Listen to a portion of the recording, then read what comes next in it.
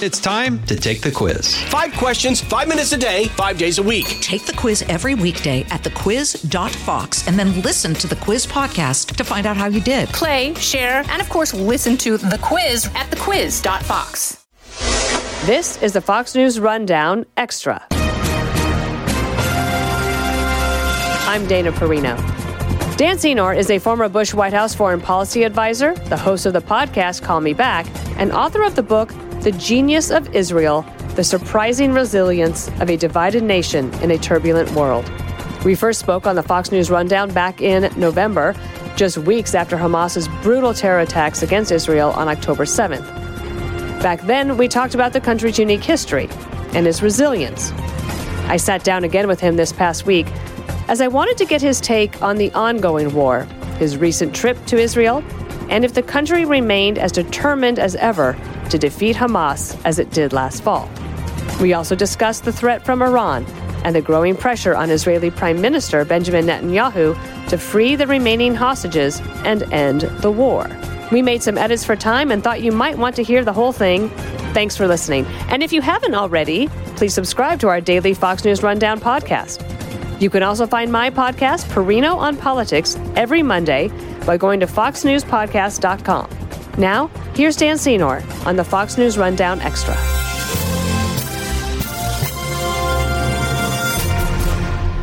Dan Senor, thanks for being here. Good to be with you, You as were always. in Israel last week, so catch us up because there was news over the weekend that Israel was actually able to rescue 2 more hostages. Yeah, I would say, look, the trip to Israel was extremely heavy, heavier than I expected it to be. Is this the first time you've been back? Yeah, it's the first time I've been back since October 7th. I mean, you just think about a country that, as we've talked about, experienced in one day the equivalent of 29 9/11s, the equivalent of having 50,000 people, if you could proportion it to the U.S. population, 50,000 people slaughtered, maimed, not to mention the proportional equivalent of thousands of people being held hostage. So everywhere you go in the country, you're interacting with the trauma and the hangover, even still 4 months into it. At 4 months right now, this will be, and it's no end in sight, Israel's longest war. And so there's the professional military. Then there's all the reservists. Many of the people getting killed in Gaza right now are reservists, people who have their lives. They're working at tech companies. They're working as cab drivers. They're working in, hotels and restaurants. They're doctors and teachers, and they're fighting in Gaza, and they're getting killed, and they have spouses and children and lives. And they got plucked into this war, and they're never coming back. Or I went to Sheba Medical Center, which is one of the 10 most impressive and highest-ranked hospitals in the world, and where all the wounded are going right now. There's over 4,000 severely wounded. So I spent time with all these people who had lives, had civilian lives, and now they're trying to figure out how to walk with, one leg or no arms or no hearing or live with no hearing. And this is thousands of people who are fighting, who are just getting severely wounded. It's going to be a whole generation.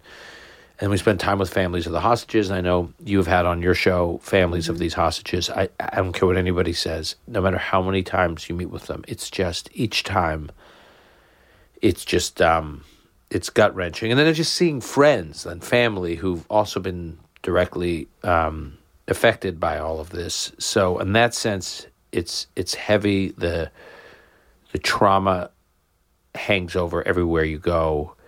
I'm still upbeat, as you know, about Israel, and I think the country's incredibly resilient. But I will say, you're there and you spend time with people. You go down to Kfar Aza, which is the kibbutz, one of the kibbutzim that was just terrorized. Went to the Nova Music Festival site, which was actually the most chilling part of the trip, I think, because you could just really visualize the killing field.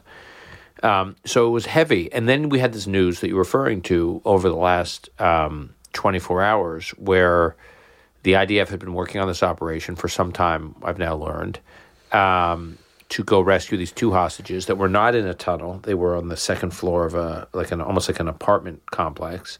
And they had been, these 2 men, I think 61 years old and 7 years old, and they had been hidden out there for, over, 120 plus days. And you're anyways, the operation was extraordinary. The commander of the Southern Command for the IDF gave the go-ahead yesterday, Sunday, and they had been waiting for the right circumstances. They've been training for it for some time. And the irony is it's in Rafah, which is becoming a point of contention between the Biden administration and the Israeli government about whether or not Israel can and should go into Rafah, and if they go into Rafah, how they go into Rafah. The Israeli leadership, and everyone I met with in the Israeli leadership, from right to left, every member of the War Council, every political faction that represents the different factions in the government, they all think they have to go into Rafah. You can't finish. Hamas will remain intact if they don't go into Rafah. And the administration is not saying no, but is saying they're putting a lot of constraints on Israel going into Rafah, which is right there at the Egyptian border. And the idea that you're having this debate, and then there's this news that Israel has to go in and get hostages out of Rafah, and you're sort of like, wait a minute, there are Israeli hostages in Rafah, and Israel is being told they can't go into Rafah, and it sort of triple underlines how outrageous it is that Israel is being told how it can fight this war. Hey, it's Clay Travis. Join me for Outkick the Show as we dive deep into a mix of topics. New episodes available Monday to Friday on your favorite podcast platform, and watch directly on outkick.com/watch. So last weekend, Biden called Netanyahu and to have this conversation. I don't know exactly how that went. Then you have it's so interesting the way this administration has pushed forward, because on the record, they'll say, we're very concerned. We're very concerned. Then you used to hear that there's more support behind the scenes, but now they're leaking out that Biden is more concerned about Netanyahu than ever and undermining him with anonymous quotes in the press. So it does make me wonder, like, sir, Mr. President, the American hostages could be in Rafah? Right. Right? I mean, right. Well, I would we say, don't know that, right? No, they absolutely could be in Rafah, and not just undermining them with background quotes. Now, for the first time last week, we had the Israel being undermined with on-the-record quotes. So if you go back over the last few months, there have been some incredibly impressive statements from the administration that I have publicly praised. John Kirby has been extraordinary from the White House podium, basically saying Israel is having to fight a war under circumstances that no modern military has had to deal with. Dealing with an enemy that hides in a civilian population, that has built 350 miles of tunnels underground that are impossible to get to. No counterinsurgency, no military, no one has had to deal with this. John Spencer, who's the head of urban warfare at West Point, just wrote this piece where he really lays out, he goes through every major war and counterinsurgency operation in modern times. He can't find another example of the conditions that Israel has to face with an enemy hiding in a dense civilian population with tunnels underneath. I mean, it's just unbelievable. Willing to use human shields. And so the administration officials, Kirby, Matt Miller at the State Department, Tony Blinken, the president himself, over the last few months have defended Israel and made the case that Israel is dealing with extraordinary circumstances. And then suddenly last week we had three things that I thought were shockers. One, the president, as you know, in that press conference, I think it was on Thursday, where he was walking away, and then he was asked a question about Israel, and he came back and he said, Israel's response in Gaza has been over the top, which is code for disproportionate. It's the first time the administration has used that language. Certainly it's the first time President Biden has used that language, and it's just not true. How do we know it's not true? Because they've been saying it's not true. For the last few months, the ones have been saying, in fact, on my podcast, my next episode, I'm gonna play all the clips the administration has said over the last few months defending Israel against charges of disproportionality, and now Biden himself is saying Israel's response has been disproportional. Blinken said something that I thought was outrageous. He said what Hamas did to Israel on October 7th was dehumanizing. But just because what Hamas did to Israel was dehumanizing doesn't mean Israel has a, quote, license to dehumanize the Palestinians. What happened to Israel's fighting an impossible situation? What happened to, if Hamas wants to end this war, they can end it tomorrow by releasing the hostages and surrendering? What happened to, these were their arguments. Now suddenly Israel's dehumanizing a population. And the third thing that Blinken said is he said that the path to a Palestinian state must be, his words, time-bound and irreversible, meaning we're going to launch a timeline regardless of the Palestinians' behavior, regardless of whether or not they can demonstrate they're ready to build their own state, and we're going to put on a timeline. It's not going to be milestone-based, and it's going to be irreversible, which means October 7th, if Blinken sticks to that, will be the Palestinian Independence Day. They will be able to look back and say, this is the day we got a Palestinian state. I would say those three statements this past week were outrageous. And this is coming from someone who has I've defended Biden and criticisms against Biden on this issue because I generally think since October 7th, the administration has been responsible. I think this week was bad. I think they're responding to domestic U.S. politics. I think they're worried about the progressive base. So I'm trying to give them a little bit of the benefit of the doubt that they won't actually do as much damage as their rhetoric suggests, but make no mistake, the rhetoric is damaging. And what also the media covering the Palestinian statements that say, don't hurt us in Rafah, that all these people are going to be injured. Israel is aware and they're worried about that. Then give back the hostages because they're there in Rafah. Right. So you're talking about a little over 1 million people who are in southern Gaza. There are many things you could do. You could give back the hostages and surrender the leadership, or the Palestinian people could turn on the leadership and try because they know where a lot of these people are. Egypt could create a humanitarian corridor for many of these Palestinians. They're not interested in doing that. So right there at the Egyptian border is like slammed shut. Egypt does not want any Palestinians coming into the Sinai, into Egypt. They're worried about Hamas coming in. So they've slammed the door. So there's so many ways Palestinians could turn on Hamas. There's so many ways the Arab world, particularly Egypt, could put pressure on Hamas. There are so many ways that Hamas's leadership could end this thing. They're not interested in it. There are still, depending on how you calculate it, 4 to 6 battalions of Hamas that will not be eradicated unless Israel can get into Rafah. And Israel is not going to stop until they eradicate Hamas and get back their hostages. What about UNRWA? This is the UN relief agency. Mike Tobin, our reporter in Israel, today he showed these amazing tunnels with tiling, and the UNRWA organization was upstairs. Right. So should the United States and others just pull funding from that agency completely? Yeah. So it's the entire, the most sophisticated and technologically sophisticated and dense data center for Hamas is underneath the UNRWA headquarters. Mm-hmm. So here, just to take a step back, the United Nations has a refugee organization, relief organization that works on behalf of all refugees around the world, no matter where they're from. All right, it's the UN Commission on Refugees, High Commission on Refugees. The only exception to that commission are the Palestinians. For some reason, the UN gives a special organization, which is the UN Relief and Works Agency. The UN gives a special agency just for the Palestinians, A. B, under every other category of refugees, a refugee is someone displaced by war or whatever, natural disaster, whatever it may be, and has nowhere to go, with one exception, the Palestinians. The Palestinians can settle somewhere else, right? But they have a refugee status for the rest of their lives. So they have a right to, quote-unquote, return to Israel, I guess, for the rest of their lives. So, Bella Hadid's dad, the model, the Palestinian American model, her father is technically, who lives in L.A., I think, is a refugee. He is at some point has the right, according to their own rules, to come back to Israel.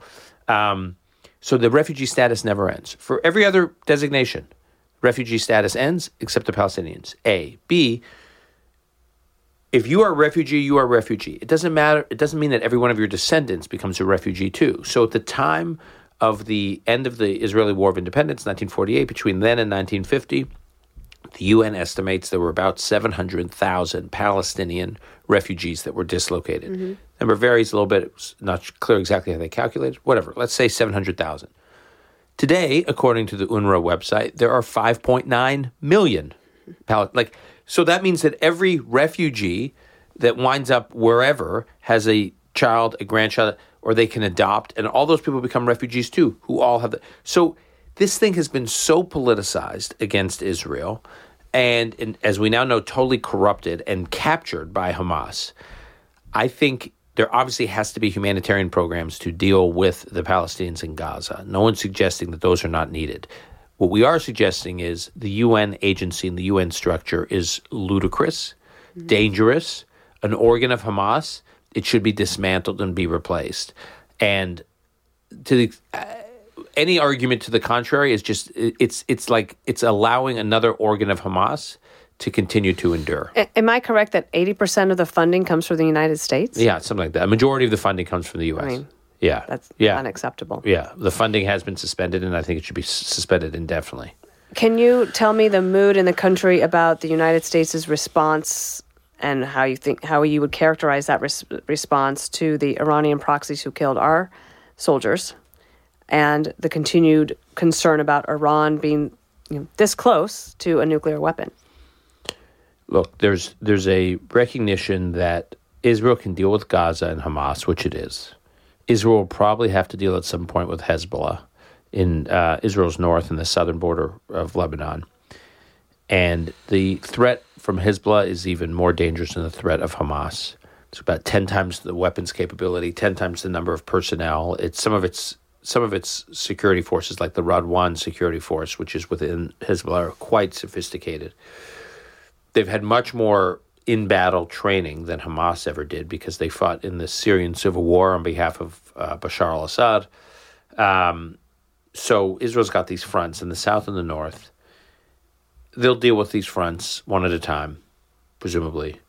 But at the end of the day, until they deal with Iran, the threat doesn't go away. Iran is at the core of this, and Iran's threat to Israel is through proxies. So Hezbollah, Hamas, Palestinian Islamic Jihad, the Houthis, and obviously a nuclear weapons capability. We don't know exactly when Iran is going to have that nuclear weapons capability, but we know they want it, and we know they're close. There are varying estimates on when it may come into being. And I just don't think, and their willingness, Iran's brazen willingness to not only assist in the slaughtering of Israelis, but also to assist in the slaughtering of Americans and American military personnel, as we saw, there's just a sense that it's in the civilized world's interest to deal with Iran at some point. I don't know when. I don't know exactly how. But I don't think you bring calm to the region without dealing with Iran. And as we are starting to see globally, there is this coordinated threat between Beijing, Moscow, and Tehran. And they are all working in sync. Their interests are very much aligned. And their interests are not just about pressuring Israel and weakening Israel. At the end of the day, they're interested in pressuring and weakening the United States, and weakening the United States basically in every region of the world, including the Middle East. So in this sense, it's tragic what happened with those 3 military personnel who were killed by the Houthis, but it shouldn't be shocking. I mean, Iran has been... Well, I mean, there were 165 attacks against U.S. facilities and troops before we responded. Right. And so what did we think was going to happen? Right.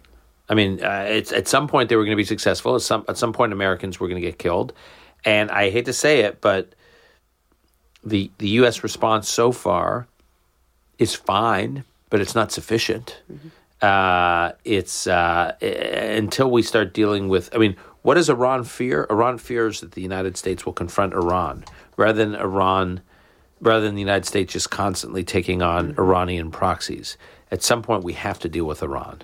I want to turn to one domestic issue because I've been hearing from some friends who have children who are students at colleges across America. These are Jewish students, especially Northwestern University. Like, what in the world is going on there? But there are other places, and I just wonder, I know that you have children around that same... Yeah. I mean, yours are a little bit younger, but I'm sure you have friends who have students who are at these colleges. Where do you think we are on anti-Semitism on college campuses? What more should we do? It can't be forgotten. Yeah. So look, October 7th was a was a wake-up call for many Jews in the United States who may not have been paying attention, because I think many Jews felt that there was this distinction between criticism, even unfair criticism of Israel, and attacks on Jews. Actually, I do want to point out your podcast is Call Me Back. Yeah. Your interview with John Podhoretz of Commentary Magazine, where he walks through the essay that he wrote about all the signs that were there that American Jews might have missed, or that those of us who are supportive of the Jewish community missed. That was very eye-opening. Yeah, I got to tell you, I said to him in that interview, in that podcast, the title of the podcast, which was hard for me to write, was The End of a Jewish Golden Age, meaning we Jews have thrived in America. We've thrived in the West over the last number of decades. And then beginning, as John lays out, around 2018, things really started to turn dark. And then obviously October 7th, they entered into a whole other level of darkness for Jews. And this Jewish flourishing in the United States, is that going to become unrecognizable to us given what we're dealing with now? What are we dealing with now? We're dealing with, I think, many Jews. I mean, I by the way, when John laid that whole thing out, and I said, you got to come on the podcast to talk about it, I felt like an idiot, like when I read his essay, because I thought, I knew all these things he was talking about as individual threads before October 7th, but the way he stitches them all together, it should have been so obvious to so many of us, and what was coming, that the moment there was this flashpoint, which was October 7th, all these groups that had been aligned against the Jews were ready to strike. And so what are the places they've been ready to strike has been on the U.S. campuses. However, as the congressional hearing demonstrated, where the three presidents of the universities at Harvard, MIT, and Penn testified, I think there was a tendency to put a particular spotlight on those three universities and on those three presidents. And once those presidents are gone, we've solved a big part of the problem. I think it's the opposite.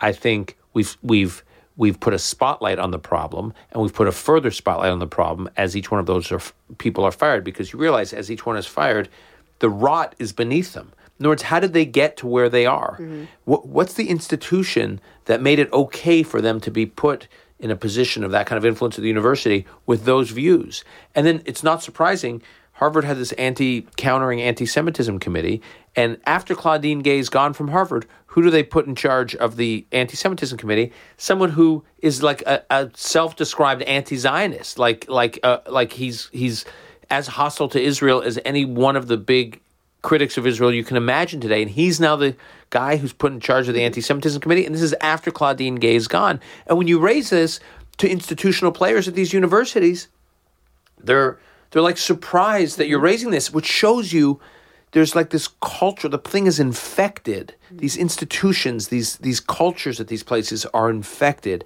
And so coming back to my conversation with John Podhoretz, he really shows that the people who were being promoted and the people who were coming up the ranks at these places were being promoted by people who share these views. So just decapitating the top of these institutions doesn't solve it. Like I said, the rot is deep in these institutions. And as someone who has to contemplate sending kids to college, many friends of mine in the Jewish community, friends of mine in Jewish day schools, I will tell you the elite institutions that were once sought after and that everyone wanted to send their kids to and all these kids want to go to, that is completely changing now.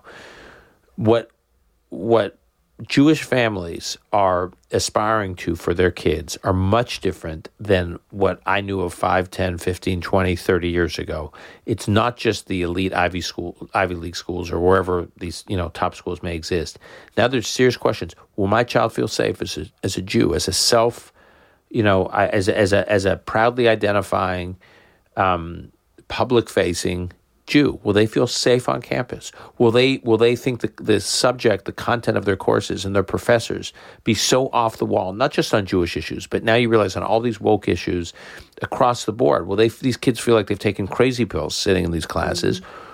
And it's really putting into question the kind of learning environments people want their children in. And I think we are at the beginning, very early days of a serious rethink about what it means to get an elite college education in the United States. And I think it's Jewish families, but it's not just Jewish families that are having these questions. It's true. It's true. Just a couple more questions. In October, after October 7th, you were here, and one of the things you said is that for the first time in your life, you felt vulnerable. And I think about that all the time, and I'm wondering, especially coming off of your trip that you just took to Israel, do you still feel that way? Yeah, I think it's funny. I have this tendency to, and I think many Jews in the United States do, have this tendency to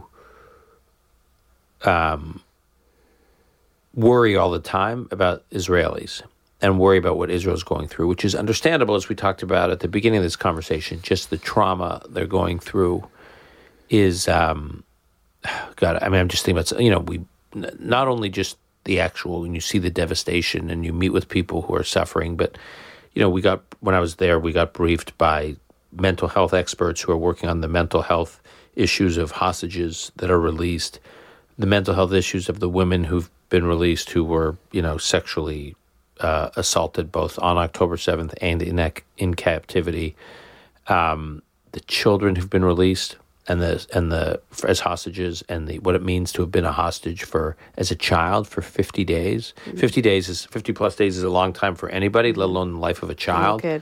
And I heard these stories like that some of the Hamas operatives who were guarding these children when it was announced that some of these kids were going back to Israel, they said to the children, "We know you're going back to Israel, but we know where you live. We have your addresses. We're coming for you." And like the damage that these children can't relax, they can't live a normal life anytime soon. I mean, I don't even know how one copes with it. So there's this tendency to just constantly worry about the Israelis. And when we were in Israel, we were together with a lot of Israeli friends. The television show Fauda, you're familiar with, so close friends of ours who created that show.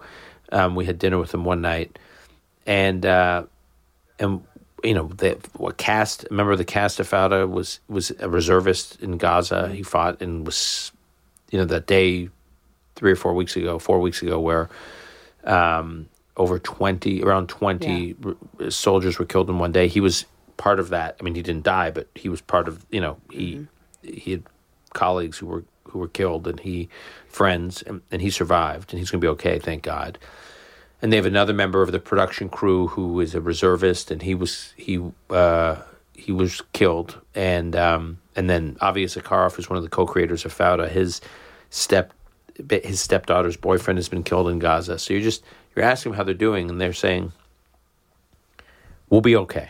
It's classic Israel, we'll be okay. We've been through bad times before, hard times. We'll get through this. It's awful, but we'll get through it, is what they say. And then they say, "How are you? We're more worried about you than you are about us." And I'm like, what are you talking about? I live in this very comfortable existence in Israel, even with the threats. The threats have changed for us. And they're like, what's happening in the United States, we never in a million years thought we would see. They would say, we Israelis, we never thought we Israelis would see which is pogroms going on college campuses.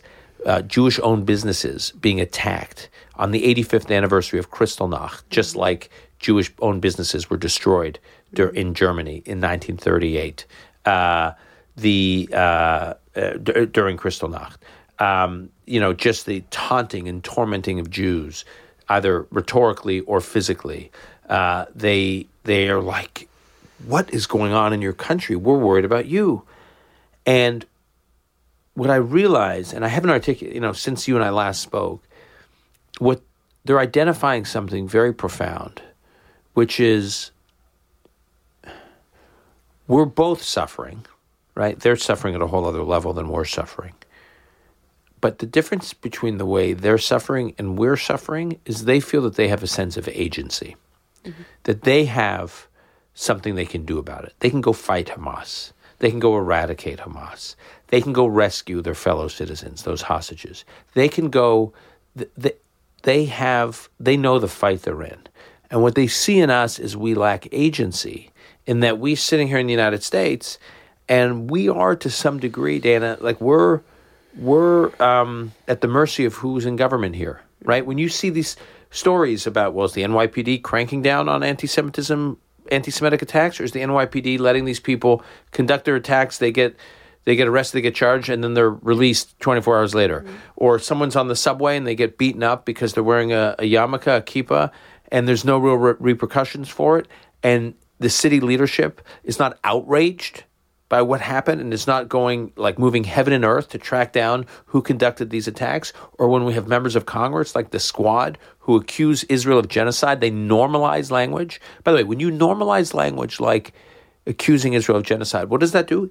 It makes it okay to respond in aggressive ways, because, of course, if it's genocide and it's apartheid, then any response is worthy of is justified. And that, so people hearing that, I can do whatever I need to do. I can torment and terrorize Jews because they're responsible for genocide. And who in the congressional leadership and who in our U.S. government is taking on those forces in American politics that are seeking to normalize language that make it justifiable in people's minds to engage in horrific violence against Jews? And we Jews are sitting here. So when I said I felt vulnerable, it's not just that I feel vulnerable. It's that I can be active and I can be engaged. But at the end of the day, we are to some degree at the mercy of the government we have, the law enforcement authorities we have, the leaders we have, and the media we have. And the media we have, exactly. And the educators we have, and the cultural leaders we have. And, there's a limit to what we can do. We need these people on side. And sadly, too many of them are not. And that's what's scary. That's where you start. So when you say what makes you feel vulnerable, it's not just when you see someone tearing down the hostage poster and it's just like deeply offensive. It's not just when, you see a violent pogrom, in the Times Square or something, or on a college campus. It's the sense that you're looking around at the leadership across the political spectrum in the United States, and you're saying, who's got my back? Who's locking arms with me? Because I'm feeling really alone right now. Wanted to give you a last word about what you and Campbell have created, the Day After Fund, I believe it's called. Yeah. I always find that the Fox News listeners and audience are very generous, and they like to have a purpose and a way to help. So tell us a little bit about that. So the Day After Fund was created by the Jewish Federation of New York and a couple of family foundations here in New York that is just focused on the long-term infrastructure and rebuilding that will be necessary the day after the war. That is to say, you got over 100,000 Israelis that are internally displaced out of a population of 9.2 million people. So that's a lot of people internally displaced. And we visit a lot of them. That these are people who lived in these kibbutzes and these kibbutzim in the south, and now they're all living together in these, in cities. And, they're temporarily. These are temporary places. These are not their homes. The long-term medical rehabilitation that's going to be required, the long-term mental health challenges, the infrastructure building in the south and possibly the north. These are massive, massive long-term projects, and there are a lot of philanthropists that are focused on it, which is great. We hope people are as motivated months from now when a lot of the long-term work gets done, not just now in the heat of the moment. And so that's what the focus is. We can link to the Federation of New York, which we're partnering with on this, where a lot of this work is being done. And, I just, again, at the beginning of this conversation, I talked about the numbers, the 29 9/11s, and everything is hard about this. Again, I know you've spent time with some of these people, these hostage families. It's just, I was thinking about this yesterday. If you think about the most memorable, biggest imprint on American modern history of a hostage crisis, it was 1979 to 1980. It was the Iran hostage crisis when our embassy employees were held hostage. It was awful. As a percentage of the U.S. population, it was, minuscule. Still awful, minuscule. And yet it consumed us. Like, every American was following that night after night. The television show Nightline. It's my earliest political memory. Well, remember Nightline, Ted Koppel? It started as a show that was reporting on the nightly. It was intended to just focus on the hostage crisis, and then it became a permanent show. I mean, all these things, that became a big moment. Okay, so fewer than 100 hostages then, out of a population of, at the time, 250 million Americans, and yet we were consumed with it. So there are 136 now, 134 after events, after these two guys that were released or freed. So 134 hostages who are there now for over 100 days. God knows how much longer they're going to be there. Out of a population of 9.2 million people. Right. So more hostages than the Americans suffered in the Iranian hostage crisis of 79-80, out of a population of 9.2 million versus a population of 250 at the time, 215 change million. It's just, Israel will do things that some people agree with, some people disagree with. I just caution everybody, including the most senior people in our government, but not just them.